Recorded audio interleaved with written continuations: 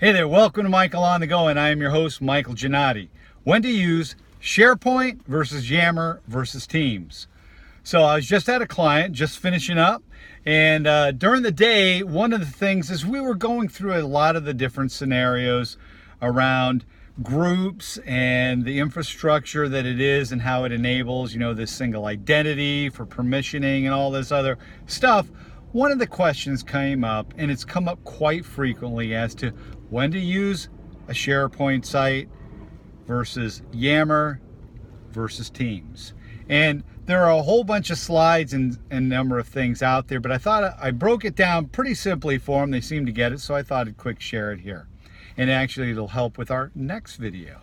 So when to use the three, we're going to start off with SharePoint. So if you think about SharePoint and how SharePoint has evolved, there are so many services, and SharePoint is absolutely foundational for so much of what we do in Office 365. I had my start in SharePoint, so that's pretty exciting for me.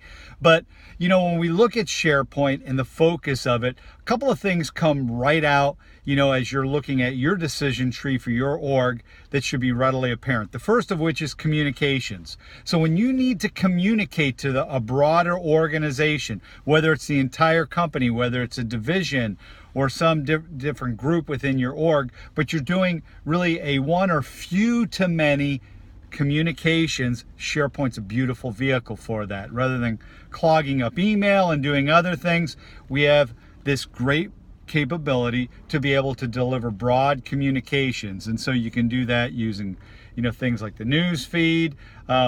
There are communication sites, the Hero Web parts and others, a broad range of different ways of implementing that. But really those communications that there's a few hands on the pot that are doing, the actual production of the communications. There may be some change management, workflow around that, and then pushing that out to a broad group.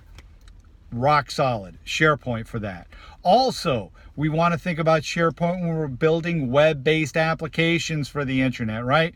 And when we say application, that's really a large bucket.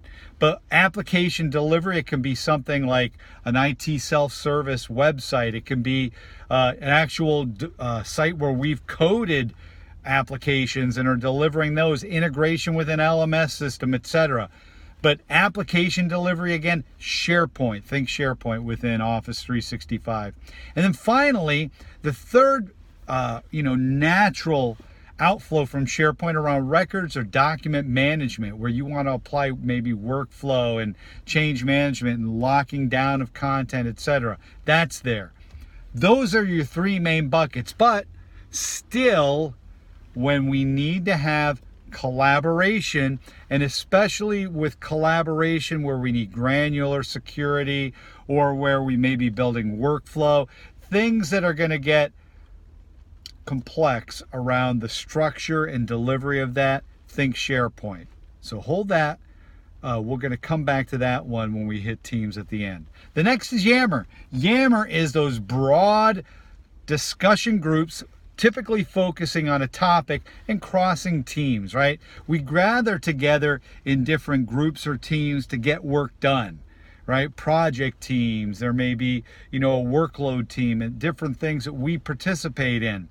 But when we think about topics that could be to large audiences across teams or even potentially all enterprise and really hitting head-on self-service, employee self-service, ask a question, get an answer, and everybody can do both in those, that's Yammer. It's that interaction. When we do our next video, we're going to come back to Yammer and SharePoint and how those two intersect in a great way. But communications, a few to many in SharePoint. Yammer, the many-to-many conversations crossing teams or groups, different, organizational units. Then we get into the final part, and that's Teams. And Teams is where we work.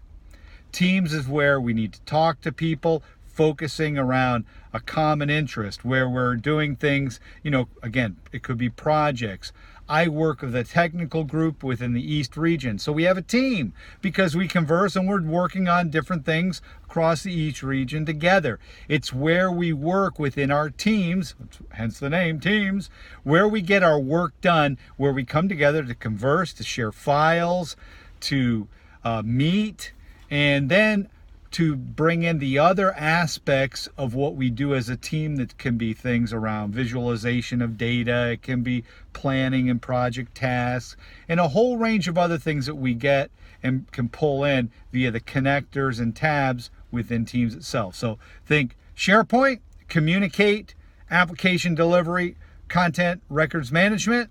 Yammer are those large, topically focused, typically self-service type conversational groups. Finally, Teams is where I do my work and get it done. That's it at a highlight. There's a lot of great in-depth pieces out there, but we covered it that way here at my latest company I was just with, and that seemed to make sense for them, and it's actually how they were thinking, so I thought I'd quick share it. Plus, it tees up the next video around SharePoint and Yammer. Well, with that, this is Michael on the Go saying think SharePoint, think Yammer, think Teams for end-to-end communications collaboration. With that, this is Michael on the Go bidding you have a great day. Take care, and as always, ciao.